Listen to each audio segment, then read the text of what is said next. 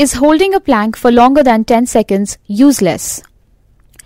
It doesn't matter what level you're at in your fitness game. As long as you have had even the slightest tryst with physical exercise, you would know that the struggle of holding a plank is very real.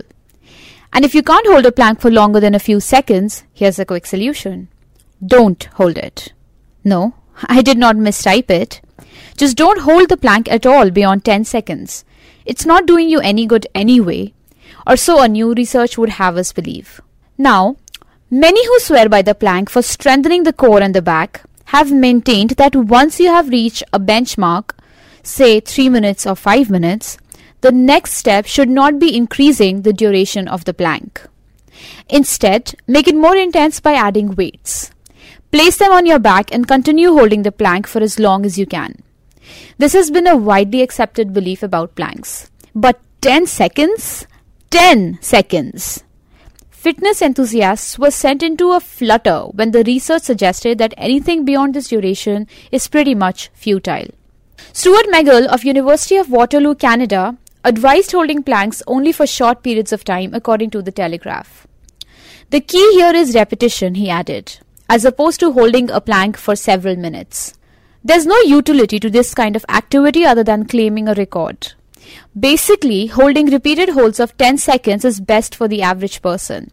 My conclusions come from many studies that we have performed, not just a single one. Professor Stuart McGill.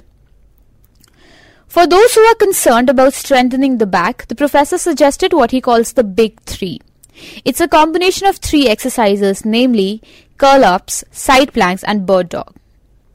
However, he wanted that people should go easy on back exercises first thing in the morning. Your discs are hydrophilic, which means, and they love water, they suck up fluids. So when you go to bed at night, you're actually shorter than when you wake up in the morning. In the morning, your spinal discs are much more inflated. They don't like to bend, and actually it has 3 times the stress. They would be much wiser just to wait an hour, go for a walk, and let gravity squeeze out some of the water. Professor Stuart McGill. Experts give thumbs down to planks. Several fitness experts, however, have maintained for a while that planks are not as efficient an exercise as we make them out to be. Ash Boddy, a holistic fitness expert with over 13 years of experience, reiterates that holding a plank is a sadomasochistic move with hardly any benefits for the body. It simply reinforces the incorrect idea of intentionally putting yourself through pain during exercise to achieve results, he says.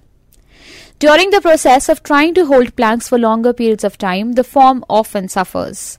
This in turn gives rise to the possibility of injury and other long-term problems. As an exercise, a plank is not dynamic enough, writes Boddy. Speaking with FIT, holistic fitness expert Vesna Jacob reiterates the importance of dynamism in exercise. Jacob, who is a physiotherapist and movement expert, says that she has never included planks in her fitness regime. I know it's a trend, but planks don't make sense to me. It is important to transfer energy from your upper to your lower body and vice versa for core strengthening. The movements have to be dynamic, that's how the core works. This is the ideal state according to the science of bodily movements. Vesna Jacob. So, your answer does not lie in holding this pose for long periods of time. But doesn't yoga operate on a similar logic? However, holding poses for long periods of time has been often associated with bodily strength. Why should only planks be called out? Several yoga asanas operate on the same principle. The aim of yoga, points out Jacob, is quite different from other forms of exercises. Yoga is used to achieve a specific mental state, and the body movements are simply used to reach it. This movement is only one limb of the entire exercise. Yoga stretches are also very dynamic in nature, Vesna Jacob. Maybe it is indeed time to say goodbye to all that plank huffing and puffing. Do you agree with these findings, or have planks worked wonders for you? Do let us know in the comment section.